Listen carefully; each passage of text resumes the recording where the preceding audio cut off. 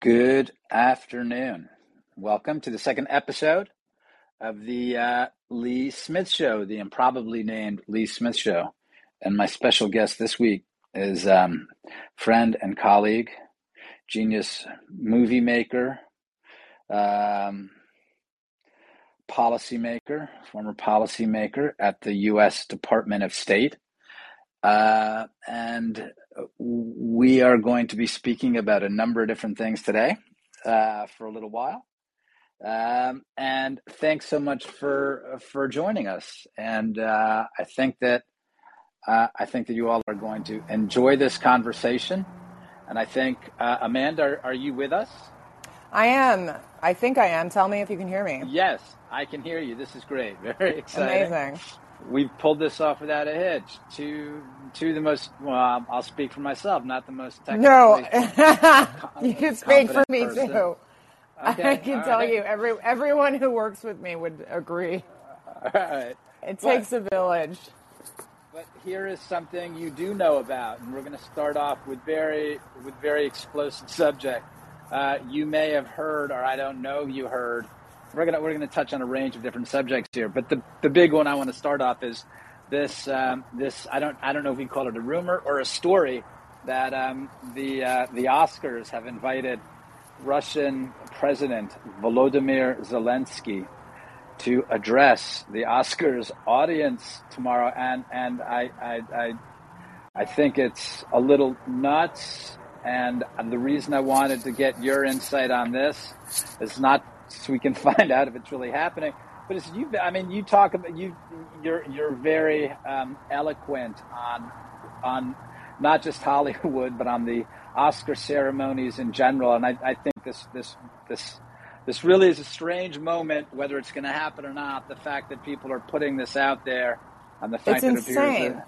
Yeah. It's totally insane. I mean, it goes completely perfectly with the rest of it. It's all just this fake and gay, performance art war that they're doing. So, like, of course, they're going to have to bring this weirdo out to speak to the other weirdos at the Oscars. I'm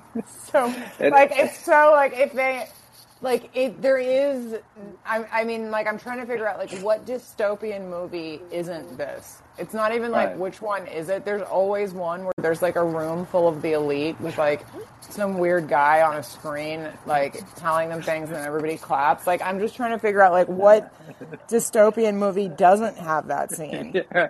I think this would actually be an interesting movie. It would be an interesting movie to see the total deracination of a cultural elite and what they turn to for entertainment and edification. And I think this would be one of the things that they would be looking at. Well, I guess that's right. If you were looking back on this, you would say there were two moments where politics and culture merged, and sometimes I argue sort of leapfrog each other in influence. And the first one would obviously be Trump, like the election of Donald Trump, which is when politics, in a sense, became bigger than entertainment and kind of entertainment itself. I mean, that all really started then. But then this is, like, on the other side, like, their version of it, which is just even weirder because it's, like, all embraced by, like, all the powers that be. It's just completely odd.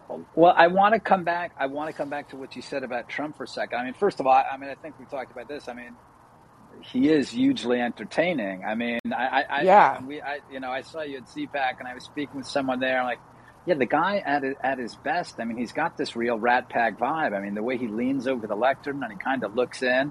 I mean, you can almost, he doesn't drink, but you can almost see him with, with a Jack Daniels like Frank. So why do you bring him up as the sort of breaking point of entertainment and politics? Well, because, I mean, I think that's it. I mean, you could say, I mean, look, I wasn't around for, like, Reagan, so maybe it was like that then, but I just don't get the sense from, like, the immediacy of it. From people's descriptions, it sounded like, obviously, he had been governor for a long time. He was a political figure at that point. It wasn't really that shocking. But with Donald Trump, you're like, it's Donald Trump from the 80s, like from the National Enquirer, and like he's going to be the president. And you're like, I mean, I love it. Like that's why I went to go work for him. But like there are these moments where you're like, and then this is the part of the timeline where Donald Trump is president, and you're like, okay, that's sort of insane, but like, but now we've got like Zelensky, like not addressing the UN, or I mean, which obviously he has, like to disastrous effect. But, like, it's not like we're tuning in to watch him talk to, like, some national body, like, you know, that whole thing when he spoke to Congress and all of that. Like, he's addressing the other national body, which is the audience of the Oscars. I mean, I mean, what are it's actually, it'll be interesting to see if it boosts ratings, right? Because, I mean, the ratings have been quite bad. Look, if that's what they have to do, like there's people that will do anything to raise ratings. Like you know how important it is by how much our last president talked about it. But if they're sitting there like we've got to raise ratings because like the tranny dance troupe isn't doing it, like we've got to do something. And they're like, let's bring in Zelensky. On the big screen, and they're like, if it's really exciting, maybe there could be like. You could see like the like flash of a bomb go off like behind him with like some color and smoke perhaps, and like, you know, a little bit of effects, like some like 40s style effects that they're doing, and like there could be like a whole thing with him. I can't imagine how actually they wouldn't accept the invitation, given that I keep hearing that his staff, it's a bunch of, you know, comedy writers and they're putting on, I mean, can you imagine? Like they're like, we finally made it. All we had to do is like create the scenario for a war with Russia, and like we finally are on the Oscars. Look at us. They're like polishing off their tuxedos. They're like, we've always wanted to go to the Oscars. In Ukraine, you imagine to go to the Oscars. It never happened. Tiny country like us, Ukraine, sandwiched in between Russia and Europe, and we made it. Look, we made it. We made it, guys. We did it.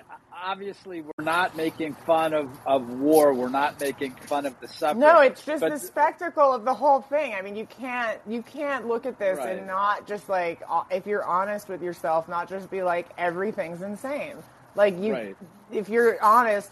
There's no other way to look at it. Anybody who's like, oh, we must be solemn and listen to the words of Zelensky at the Oscars. You're like, I'm sorry, I just can't take it seriously. Like, if they were decent people, someone would have stepped in.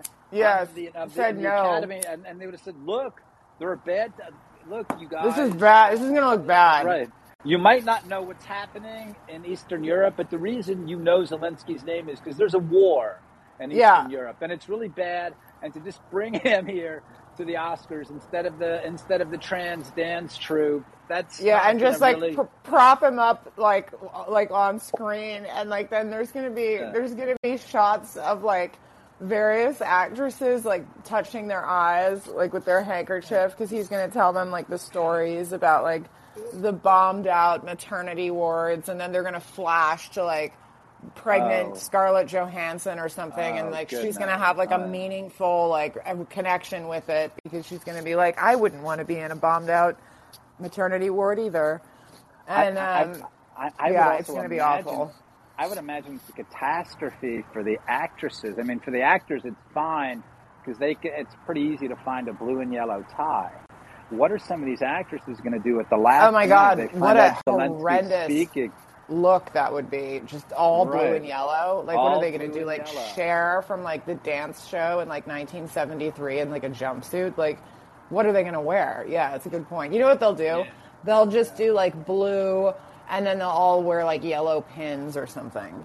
Right, or yellow scars even. Yeah, I mean, I could actually see. I could see Glenn Close pulling that off. If she's invited this year. Yeah, I'm sure there'll be plenty of absurdity on the runway, or the red carpet. Well, what is the appropriate? Because of course you are the world famous director of The Plot Against the President, talking to the world famous author of The Plot Against the President. All right. So what is the appropriate combination, or where do politics and culture meet? We talked about this, you and I have spoken about this a bit in the past, about telling important stories about your country. I mean, we're speaking as Americans.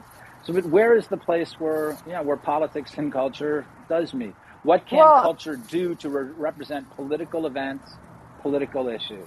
I mean, since the Iliad, culture's been able, and well before, I guess, has been able to document wars and the sort of trials and tribulations of one's nation in a way that doesn't make the nation the enemy, which is the problem that we have now, which is that all of our mythology that we're putting out in the world, because that's where it's going, is into the world, but it's also going into the United States, and all that it's doing is saying, that we're a terrible country, we have a racist past, we have this horrific founding, and I mean, you can't survive as a country if if that's your mythology,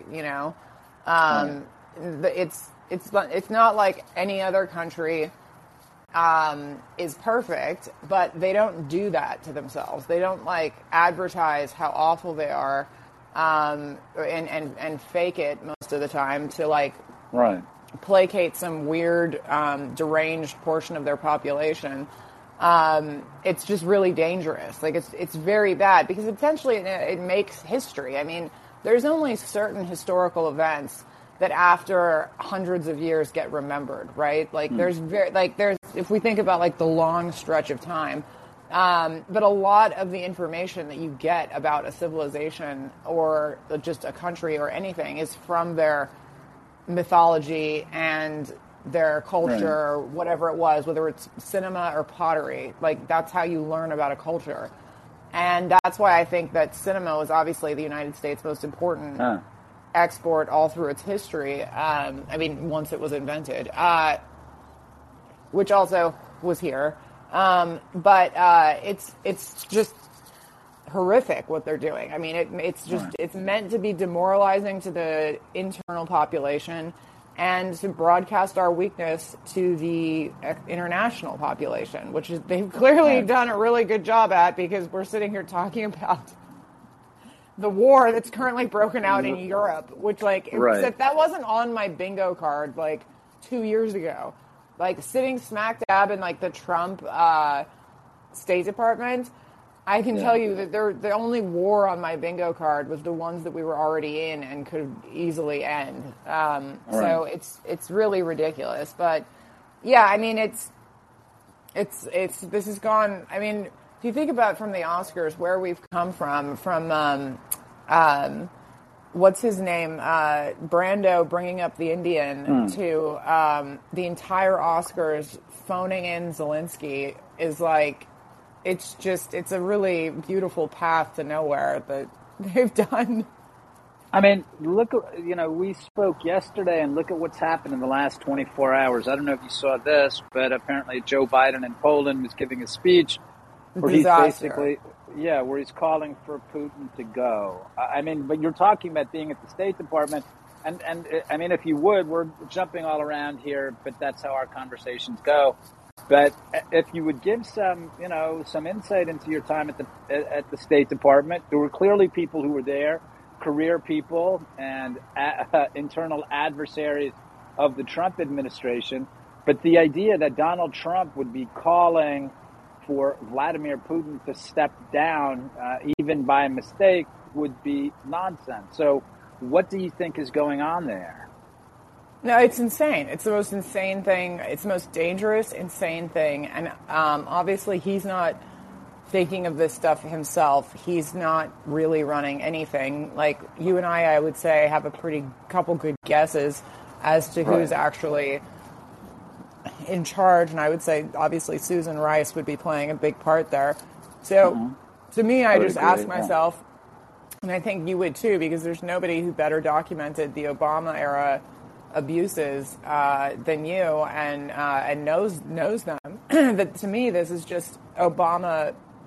Well, they're having a bit of a war in their White House, but The Obama side is so much more powerful, and that's really this. What we're seeing is like what Obama always said he wanted, which is a third term where he wasn't president, Right. but he could just control everything, and Right. and via his people.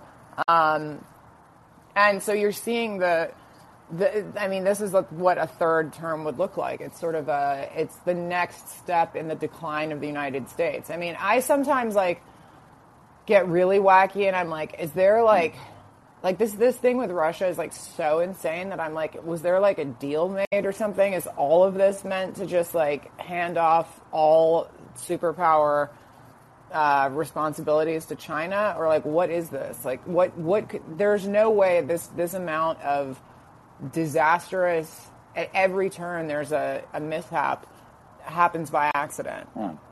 Well, I'm in and I wouldn't say an argument. I would say a robust debate with a few friends who point out correctly, right? I know that when you were in the State Department, you worked on the Iran nuclear deal to undo it and to get America out of this. I was making some real strides until Pompeo came in and appointed his own Iran team, which was like literally the softest people on Iran I've ever met in my life. Are you surprised then that Trump was able to get out of the Iran deal? It's because we announced it before Pompeo was in office. That's one of the funny things is everybody gives Pompeo all these weird like foreign policy credits that happened on the lawn of the White House. There's not one foreign policy accomplishment I can think of that actually happened at State Department, which is one of the reasons, frankly, that State Department was so hostile and annoyed with the Trump administration is because, a handful of our biggest issues were handled specifically by a very small group of people in the White House, which is actually correct. Like that is how it should have happened because State Department would have fucked it. But the thing is that this is like I don't want to say the dream of that part of the EUR office, but this is the kind of thing they're like hopping around like waiting for. They're like, they're the ones that consider. They've been waiting for this for so long. I mean, if you remember even the stuff that I didn't cover, European affairs particularly, maybe if it was like an international event or something like that. But like I'm, comms, so yet you get involved in everything.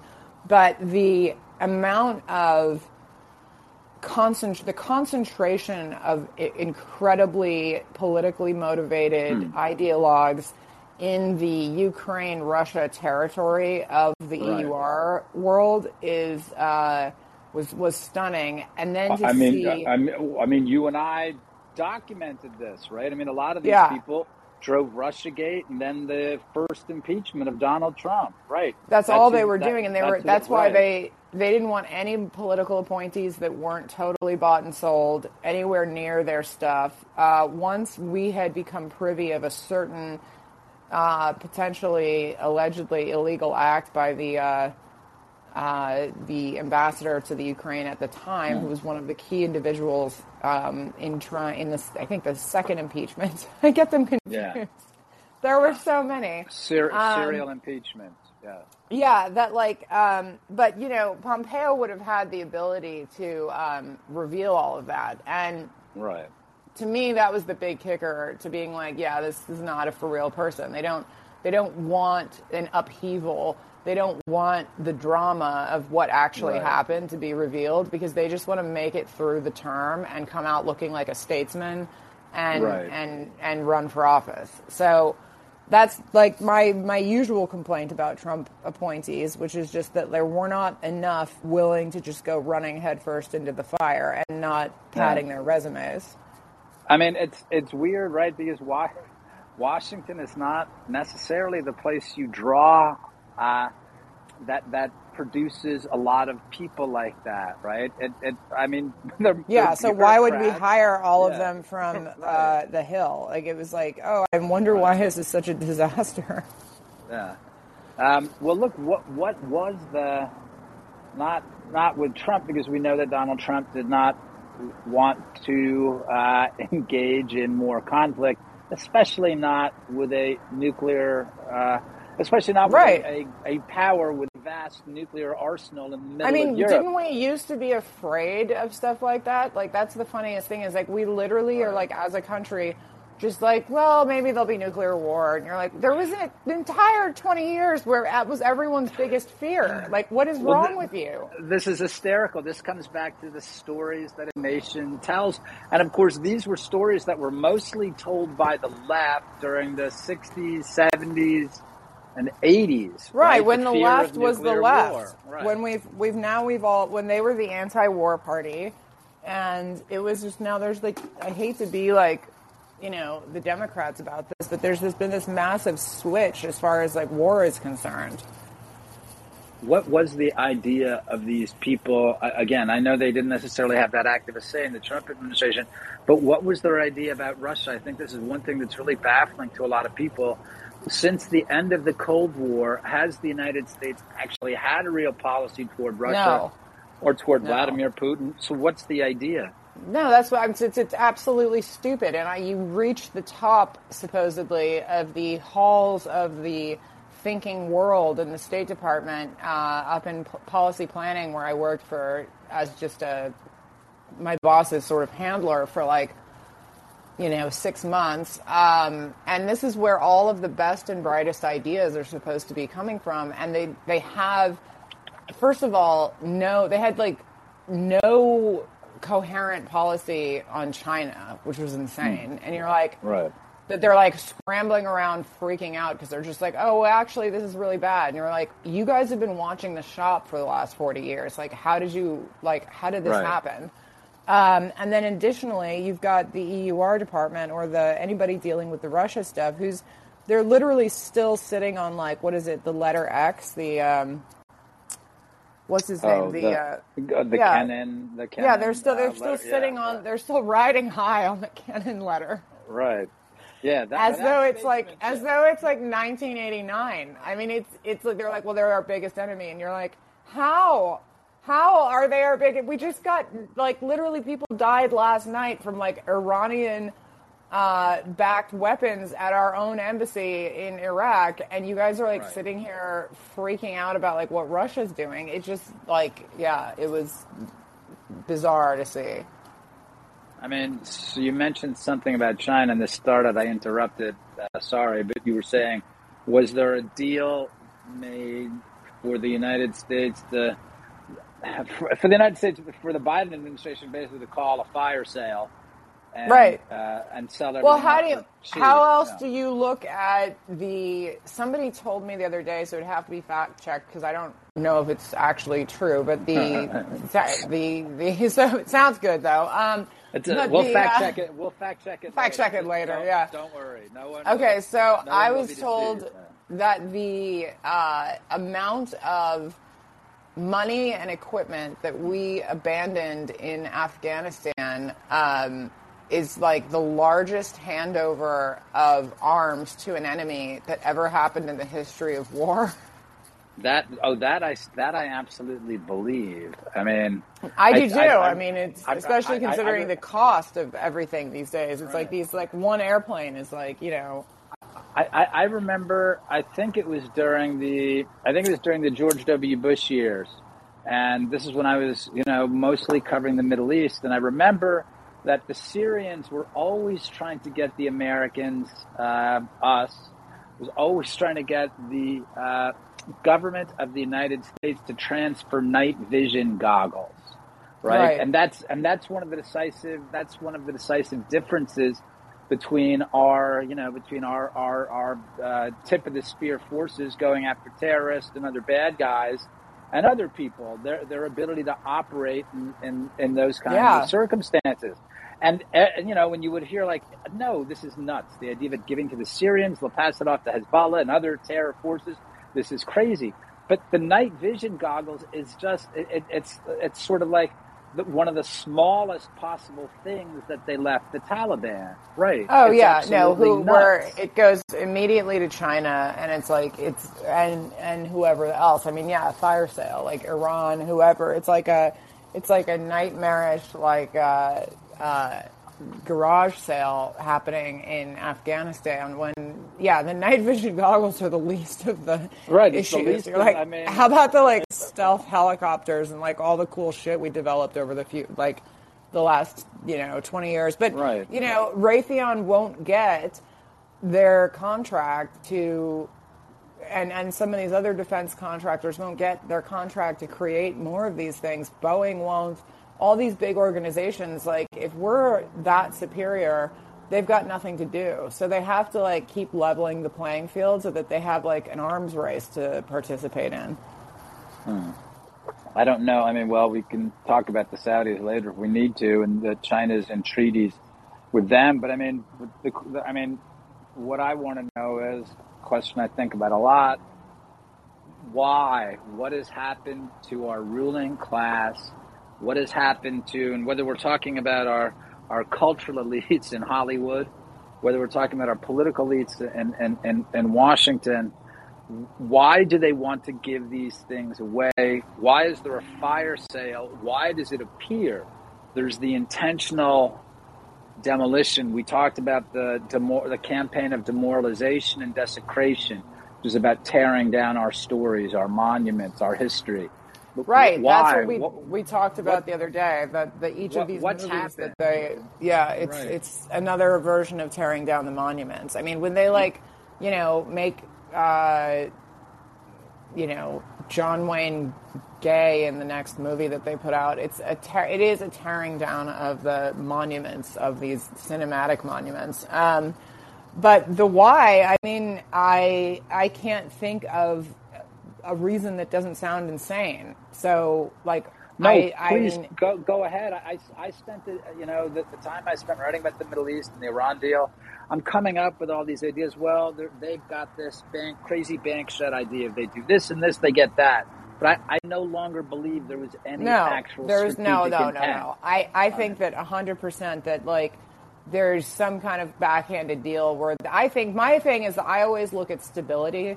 And I think them wanting instability, because that's what makes more money for the people that actually run our country, that there has to always be some form of instability. There can never just be stability, which is what the Trump administration was doing in the Middle East, which is why it was such a threat to them, which is why they all came running to us, freaking out, being like, oh my God, if you open this embassy, the Middle East will burn. And you're like, no, it won't, and it didn't. Yeah. And everything actually just became economically better for everyone that lived in the participating countries. Right.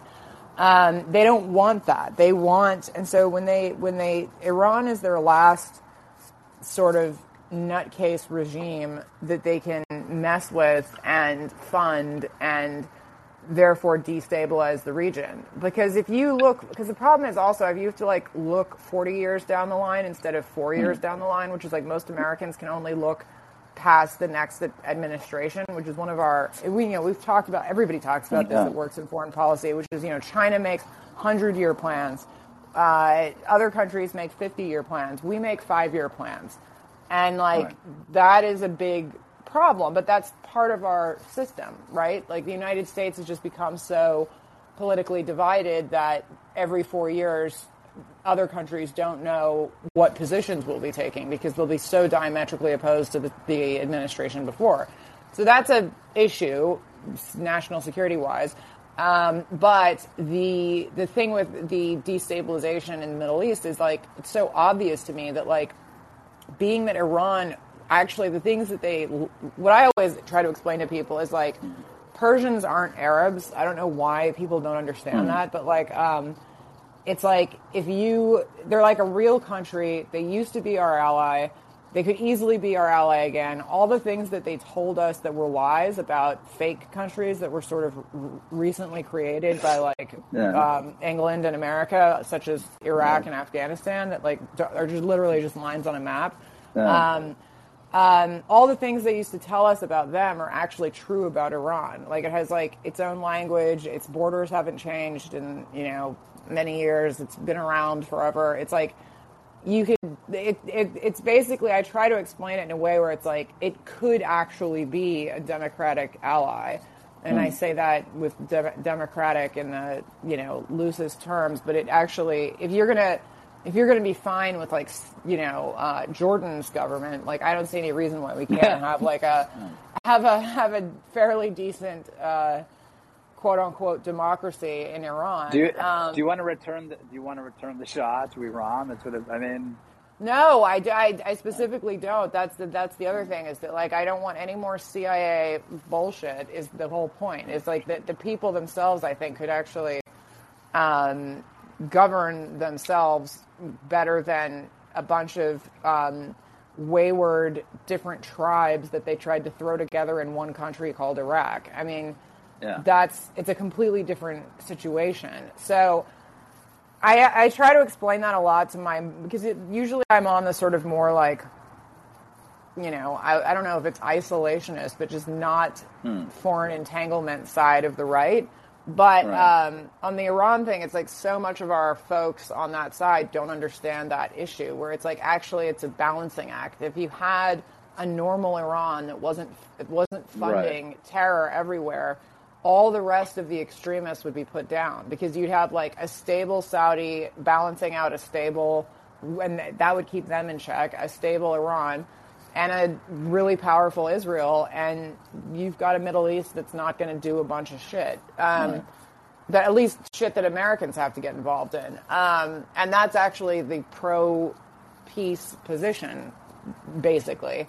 But so I think the reason they do everything they can to not do that is because a nuclear Iran is like, I mean, it'll give them something to freak out about, and they legitimately freak out about for the end of time. I mean, it'll be back to like North Korea territory. Like, it's the stupidest thing you could possibly do. I mean, there's no other reason to do it than that government is so weak and so easily toppled that like there's no reason to support the mullahs over the people other than you want instability because it makes money for the arms race. Right. And what if it is even less strategic than that? What a friend of mine, my friend Tony Bedran, I probably shouldn't say this. Who we love. We love him. I don't want to get him in trouble. But he says, but I'm going to say it anyway, and if he gets in trouble, it's on him. He calls, he calls Barack Obama an agent of chaos. Exactly. Right? That's like precisely the idea, because chaos makes money. Right. But here's the thing. It also, for instance, we're talking about the Iran deal. This is something that really got my attention because the Saudis now they have been for a long time freaked out about the prospect of the Iranians getting a nuclear bomb. Right. And now the Saudis are talking about things like buying arms from the Chinese instead of the United States. They're talking about partnering with Beijing. But that's why these incoherent messages that we send the rest of the world it's really bad, because they knew that we were dealing with them, as far as like the Trump admin was dealing with them really well. Right. It was going incredibly well. I mean, I was shocked. Like, it's not like I was like, oh, yay, more opportunities to go to Saudi Arabia. No. But did you go? Did you no, go? because actually when I managed to get a visa, but we realized there would be no point, because this was back during the president's first trip, which, if you remember, I think it was Saudi first, then Israel, then Brussels, then Italy. So there were the great scenes of the sword dances. It was fantastic. God, that was like a great trip.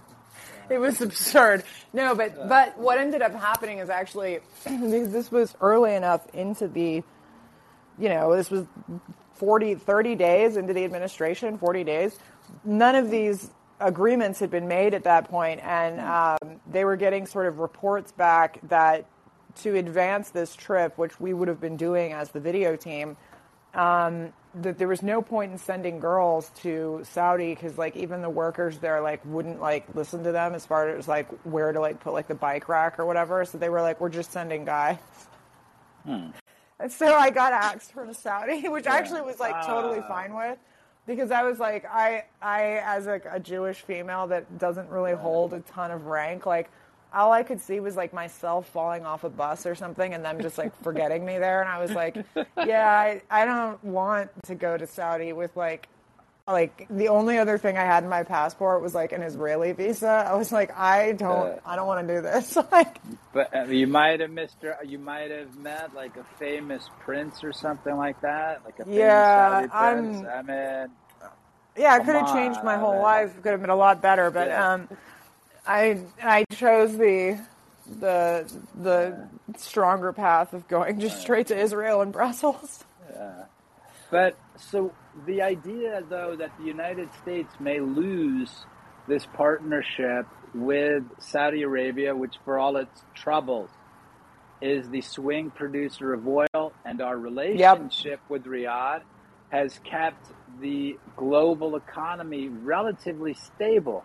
The idea that the Biden or Obama-Biden faction wants instead to go with a destabilizing regime like Iran. Again, it's not just them choosing the Islamic Republic. Like, what are the consequences for the United States? Well, what could possibly be the benefit is the thing. Is you're like, right. That what I want to know is like somebody, like, I'll listen. Like, someone from that camp, like, tell me what is the benefit of like helping Iran get the bomb? Like, just explain to me, like, 'cause like they'll keep saying, they're like, oh, well, our deal is going to keep them from getting the bomb. And you're like, no, because if you wanted that, the deal would just say you're not getting the bomb. Like, right. It's not like, it's not like hard. Right. Like, there's so much language, like, it's insane. Yeah, and like for what?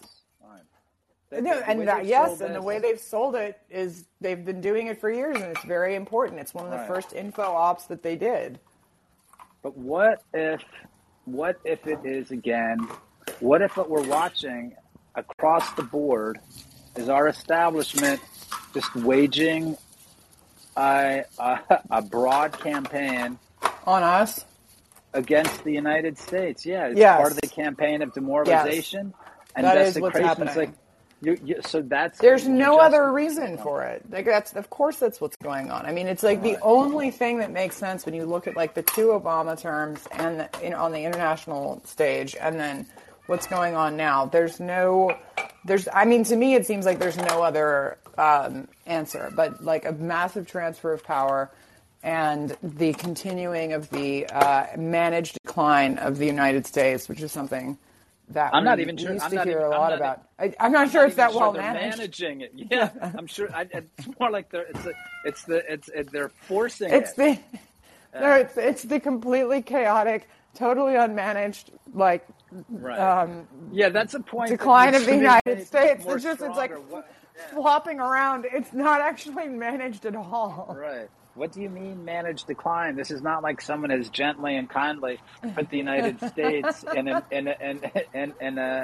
elderly care facility or something like this. It's basically they took us. Right.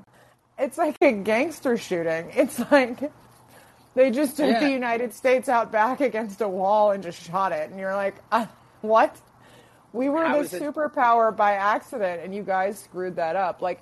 That's the thing that I can't get over is just the audacity of like accidentally becoming a superpower, basically.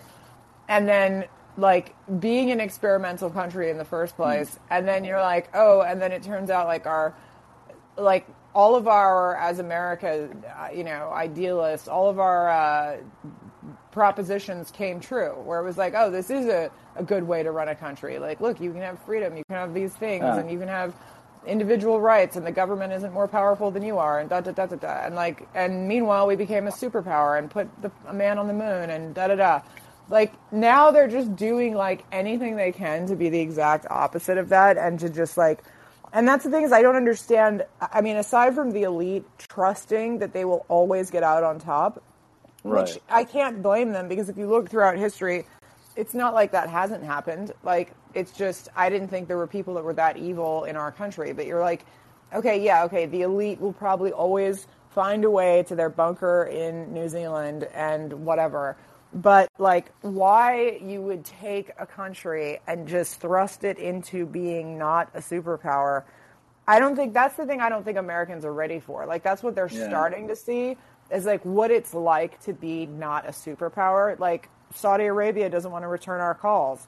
You're like, Right. okay, well, that was never a reality before. Like, any country in the entire world would like Right. drop everything they were doing to talk to any leader in the United States, even like a low level foreign service officer gets sent to some of these countries and they're treated like, Prince William and what's her name, Catherine, on being carried on the chairs through the town. It's that was the life of diplomats everywhere for a while, and it's like, I just can't believe that they would.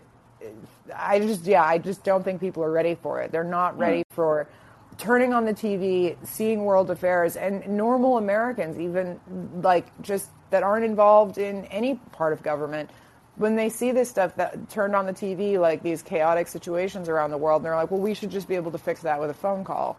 Like, everyone has that in their mind, and that's no longer the case. And that's insane. I just don't think people are ready for what that's going to feel like. I'm right. I guess the way you could put it, and I have family members who would put it like this. They would say, like, well, I don't know what. Italy is not Rome anymore, and Italy is not so bad a place. Still have great food. They used to make great shoes. Now it's the Japanese and Chinese who make them. But Italy is not a terribly bad place to live. Florence is wonderful. And that would be what, that's how people might describe the markdown of the United States. But that's not what it's going to look like. No, And because that's they're going to not have what to it's gonna reap. feel They're going to take all the money first, and then they're never going to Right. stop because it's too powerful of a country. They're going to have to like constantly be degrading people, constantly be rewriting history, constantly be the demoralization and destruction right, is just going to that- continue. That's the other thing. The people who have led countries that are, or civilizations that are no longer what they are. It's not clear. You started with the Iliad. I mean, there were certain Athenians who ran down Athens, but what we're Right. seeing now, again, it's a broad campaign of it's a broad campaign of demoralization. So, and nonetheless, are we hopeful and optimistic about our great country? And if we are, what are our sources of optimism? Not just now, but we started by talking about the stories that a nation tells. So what are the stories that we need to go back to generate the optimism required, the love of country required to save our country? Well, in the past, I mean, you would have things like, at a time like this, you would certainly have Hollywood, even in the 90s, I guess, like pushing out like tons of great American war, memorabilia stories, like, classic tales of American and Western values overcoming all of this and that. Like, you don't see that. All you see is gay Superman. Like, there is no attempt to like go find this generation's version of my dad and get him to hurry and write a Red Dawn 2 that actually makes any sense. They're not trying to do that. This is it. This is very important because talking about the resilience and resourcefulness, this is why why everyone still watches Red Dawn. Yeah. And why Rocky is why Rocky is a central part of American history. Dude, not double just feature. history, right? By the way, like those two movies. So I've talked to folks who saw those two movies in the 80s, double feature in Israel, and the whole audience was like losing their mind. Like, they were just like, yeah, like it was like the spirit was so high at that time. Right. And I hear stories about it all the time. I mean, like, that's half the reason, like, half the conversations I end up having sort of, in either Republican circles or like military circles or like whatever, everybody's like, oh my God, like when I saw that movie, I was like, I'm going to enlist. Like, it's like, that's how it was supposed to be. And there was nothing harmful in it. It was like a truthful, I mean, my dad always said, because, for a while in like the 90s or so, I guess, they would sort of like make fun of it and they'd be like, oh, it was such a cheesy movie, da da da da. His answer was always like, look, it's a zombie movie with Russians. Like, just imagine that. Like, it's. And it's kind of true because you're like, you watch it with that in mind. That's a really good way to put it, right? Yeah, you're like, because you've seen all these horror movies where they like booby trap things and they're like, we got to beat the zombies, and you're like, no, it's just a zombie movie with Russians. But yeah, I mean, that's one of the funniest things is that like then I get accused because I'm not like hopping excited about the new World War III that we're entering.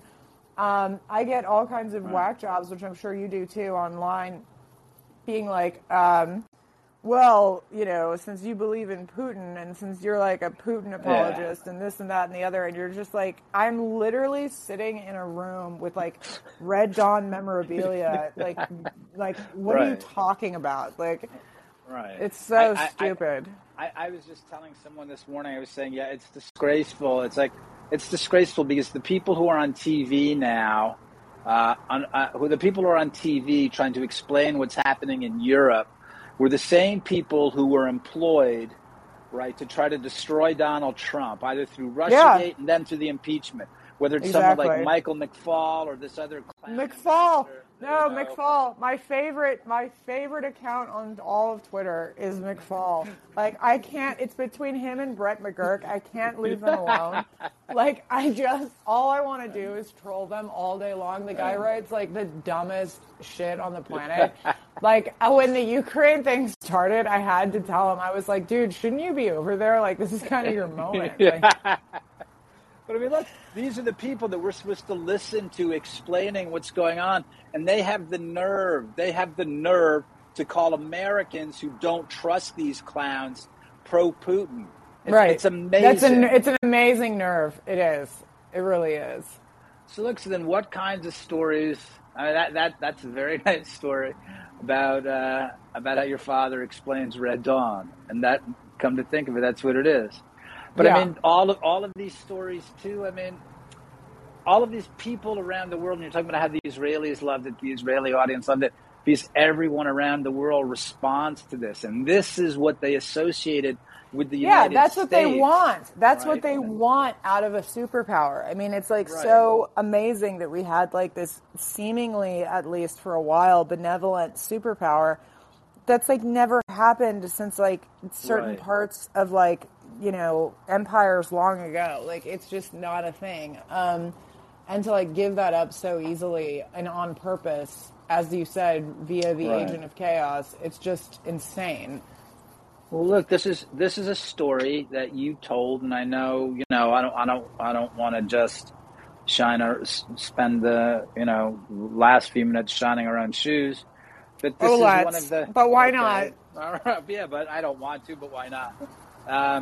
No, but I mean, I believe that this is one of the things that was appealing to you about Devin Nunes' story. Devin, of course, was the debut, my debut guest last week. We had a lot of fun, and but this is one of the things that was appealing about that story to me, and then it was appealing to you too. So these stories still exist in our country. There are still great Americans. No, that's why I always say he's the John Wayne of the movie. Like, Cash is like the like kind of like sidekick who just like comes in with like he's a little wild, but like he's crazy, but he can do it. Like, like that kind of character where he's just like, he flies a little too close to the sun. But like, yeah, like the Devin and Cash and like everyone's story for Plot Against the President is exactly the kind of story we need to hear, because it tells you that not everyone's insane. Some people see the world exactly like you do, and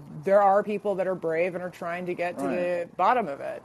And these people, I'm not talking in particular about Devin or Cash, but people who do the right thing.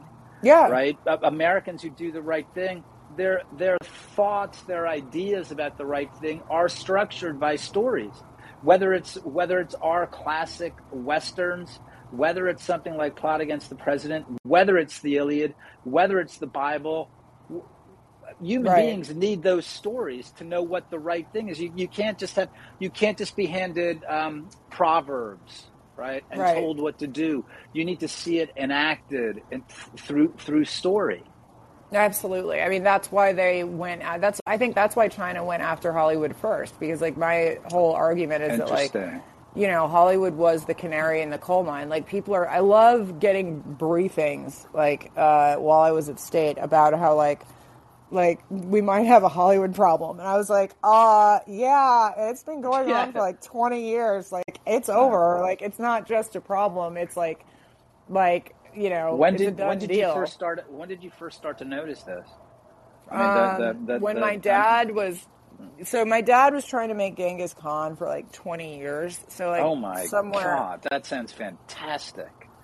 Yeah, it's this really, really, really good script. It's probably the best thing he's ever written. It's like his magnum opus. It's like the one thing he wants to see happen before he dies. It will not happen. It is owned by too many people, and he is too squirrely of a... I mean, he's literally told like 30 different people that they're producing it. And so like to actually like remove it from like the clutches of bullshit that he's like tied it to would be almost impossible. But like you'd have to cut through like every hooker he ever went out with to like get their hands off of it as a producer, because like you'll see like you're like no, you are not producing this movie. And my dad will just sit there and he'll be like, but she's really good, and I'm like, shut up. She's very insightful. Yeah, she has some really good ideas. It's the kind of shit that I have to deal with.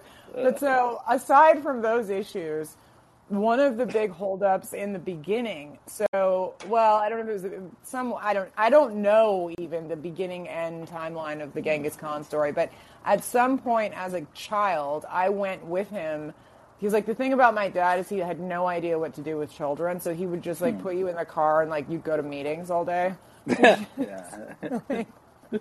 Was pretty weird. Like where he's like, I just remember he just like driving around going to like script meetings, and I'm just like sitting there like drawing on the table. But we went to one, and it was this like reading of the script by the Chinese reviewers, and then the main producer, and there was a translator.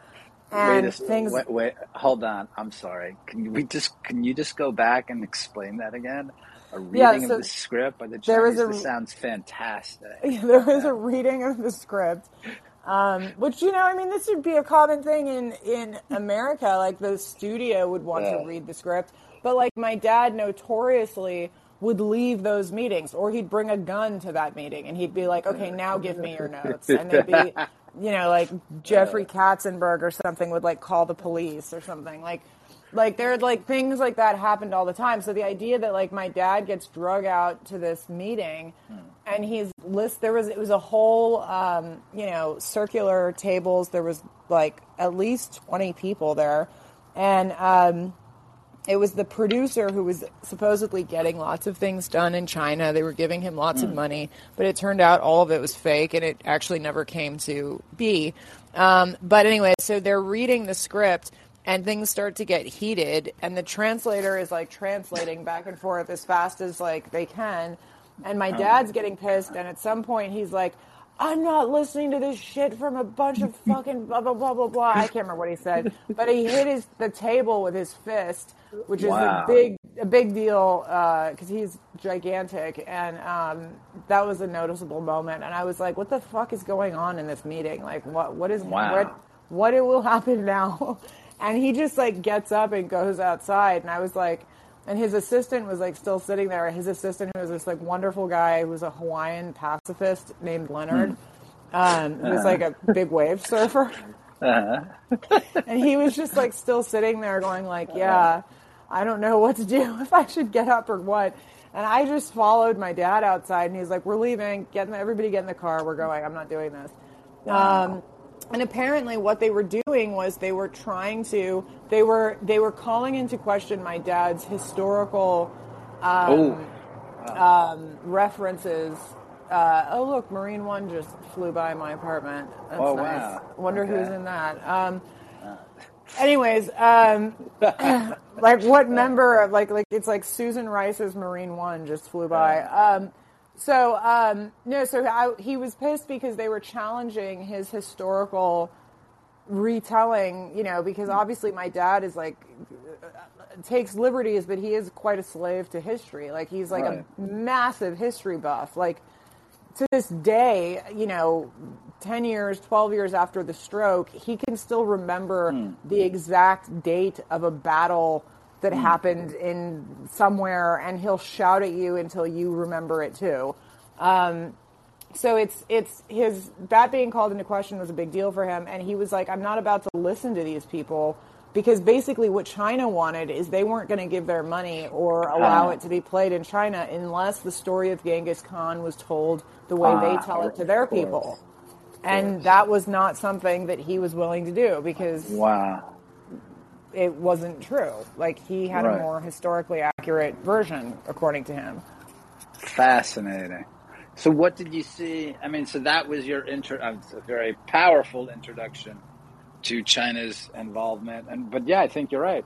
And he'd been complaining about it too. I mean, he'd been saying, like, it's, he was always talking about it, where he's like, these fucking idiots are just listening to China, like this whole industry is just purchased by China, blah blah blah. I mean, he still was in an office. So this had to be like a long time ago. Like, I was like I said, like, he was like pounding his fist about this, like, well before I understood what that really meant, and certainly well before the national security establishment decided to hold briefings on it. Right.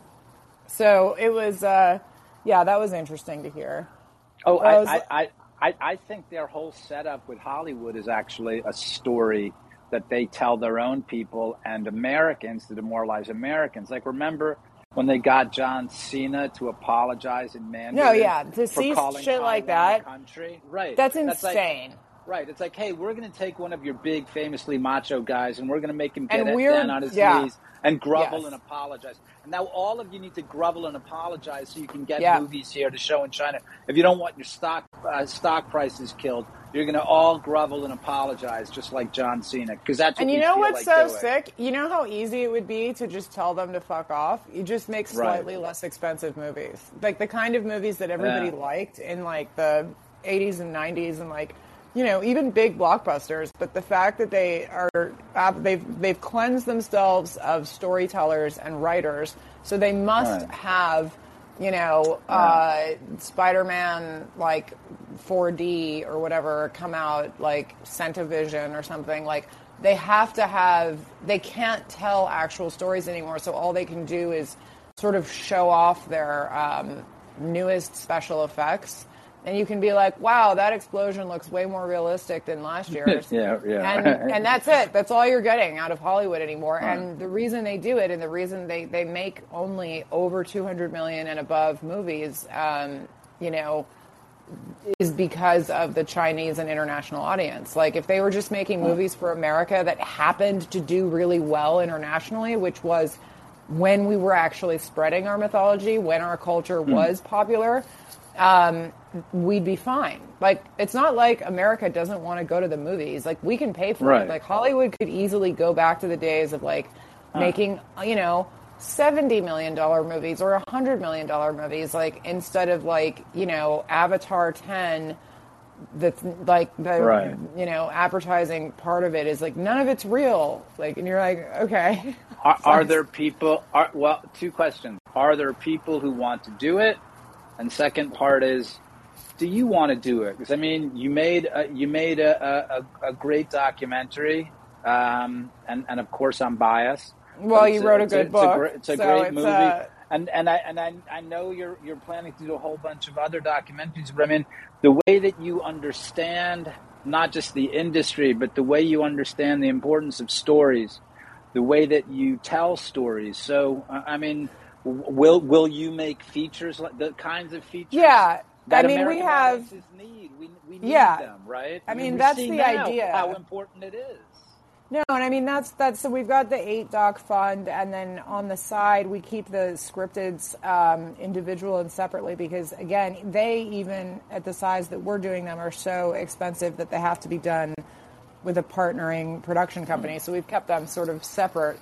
But yeah, I mean I have like 3 or 4 really, really amazing ones that are exactly in line with what I would want to do. That would be awesome. But yeah, I mean there's a reason that like Quentin Tarantino's only directed 10 movies his whole life, like, and he can do anything he wants. So it takes a little while to put them together, but that's definitely the plan. And I absolutely think that, you know, and like I have to applaud the other sort of right-leaning companies that are trying to do some of this stuff. You know, even though I make fun of them sometimes. I think it's good. Basically, it's the Andrew Breitbart thing. It's more voices, not less. Right. It's not just the stuff that I'm going to direct out of, you know, my particular vision. It's making sure that, like, we end this nonsense of, like, oh, well, conservatives don't do artistic things. And that, like, by the way, I mean, cinema is, like, mostly a manual labor job. Like, just in case anybody wants to know, like, it's not really all that much time spent being, like, terribly like thoughtful and creative and like wearing like a black sweatshirt or a black sweater and like having thoughts. Like there's no time for that really. It's really more just about like lifting and carrying things in and out of cars. So I've seen you guys work, right? I think it's so people should be more willing to have their kids go to film school or art school in general because I think it's a thing like sort of conservative families don't really do that much. And they, you know, I mean, when I was in high school, I was like a total weirdo, and I think there were probably a handful more conservatives that ended up being conservative in my high school. But like, you know, I probably chased them out of art school out of art class because I was like such a weirdo and so interested in being like the artist kid at school. But you've got to, I mean, retelling the mythology of our country couldn't be more necessary now. I guess really one of the few people who's doing it is, as you mentioned before, Quentin Tarantino, right? I mean, well, his last movie was like basically the most right wing, awesome, like in the tone of my dad movie I've ever seen. I don't think I've ever seen a movie that's like that perfect. Yeah, it's so we're talking Once Upon a Time in Hollywood. Is that? Yeah. It was wonderful. Especially because it goes after my favorite mythology of the left. Which is the Manson family, which was like one of the things I used to be obsessed with is this whole like, I mean, I would take it a step further. Obviously, there's plenty of movies you could make about like, you know, obviously the CIA involvement and everything that was going on that went horribly wrong for the hippies in the 60s and 70s. But it's just such an awesome movie. Like the fact that like the heroes are like the sort of discarded, discarded, like the Western Star and the stunt man. It's heartbreaking. It's heartbreaking at the end, isn't it? You see that and you're like, wow, what if that were all true? What would the last 45 years have looked like? Yeah. How would they have been different? Had these sinister monsters never done what they did? Yeah. Right? No, that's exactly what I think to me, that's the message of the whole movie. I don't know if he knows that's the message of the whole movie, but that to me is what it is for sure. Just one other thing I got to say, and I'm going to let you go in a second here, but just speaking to Tarantino, this is something that struck me recently. Did you notice that for especially now at the present moment when everyone is like, oh, fascist this, fascist that, Hitler this, Hitler that, Quentin Tarantino is the only guy who ever killed Hitler in a movie. Oh my God, that's so true. Can you believe that? Amazing. Well, but what about cinema? But what about the ones where they show him? What about that one where like the walls are closing in for Hitler? The one, what is the one called where he's in the bunker? Right. I mean, they don't kill him fictionally. Right. They do it like supposedly as it happened. But that is so true and so funny. I mean, that, like, because Quentin Tarantino is the only person that's willing. You can do anything you want in a movie. That's the great Yeah. thing about movies. And he's the only guy who said, you know what, I'm going to kill Hitler. Why not? And all the rest of these punks who talk for years and years about being such hard guys, like, kill Hitler, then pop off. Kill Hitler in a movie. You know? Yeah, and then talk to me about, like, all the fascism. That is the funniest thing. It can even be B-roll, but kill Hitler, you know? That's amazing. It's so good. That's probably a good note to end it on. And I'm gonna watch that tonight. What's it called? Once Upon a Time. No, the Nazi one. The Nazi Hunter one. Right, I know what you're talking about because that's the one. Why am I blanking on it? I can't remember it either, and I can't remember the name of the lead actor, who's a marvelous actor. Brad Pitt. Brad Pitt's in it. Oh, that's the one. Right, that's when. Inglourious Bastards. Inglourious Bastards. Yeah, we have to watch that. It is. It's just incredible. No one ever thought to kill Hitler before. What a bunch of, we'll next time we'll speak, and we'll do it soon. Okay, next time cool. We can pick it up on that, and also, you know, we're going to want to know more about your awesome plans. I mean, to make features, because this is so important. I mean, telling the stories, especially now, right? Especially now when they are trying to demoralize us, when they're trying to take all the beauty, all the surprise and strength away from this country. It's just so important. No, it's just awful. I mean, yeah, I absolutely agree. We should talk about this again, and maybe we should do we might have to even rope in Devin, which is my favorite thing to do. Oh, that'd be fun. Roping in the congressman to things he doesn't want to do is my favorite thing to do. That's perhaps we force him to watch a movie at him and Cash, and then we could all talk about the same movie, but we try to tie those two down. That would be amazing. Yeah, that's right. Then we can have a conversation at the movie. And Jenny will be like, why do I have to watch this? I think we'll do... we should do something... We should pick something really weird. Oh, no, I got it. We're going to watch... It's going to be a Western. I'm going to suggest The Man Who Shot Liberty Valance. Oh, I'm down. Okay, well, we can do that. Okay. He'll watch that. All right. Yeah, all right, I'll do that. I could even get my dad to watch that again. Oh, good. All right. Well, look, Amanda Milius, thank you so much for your time. Thank you so much, Lee awesome Smith. Insights. And thank you, listening audience. And thank you, guys. We'll see you again next week. All right, let's do it. See ya. Thanks, guys. Bye. Bye.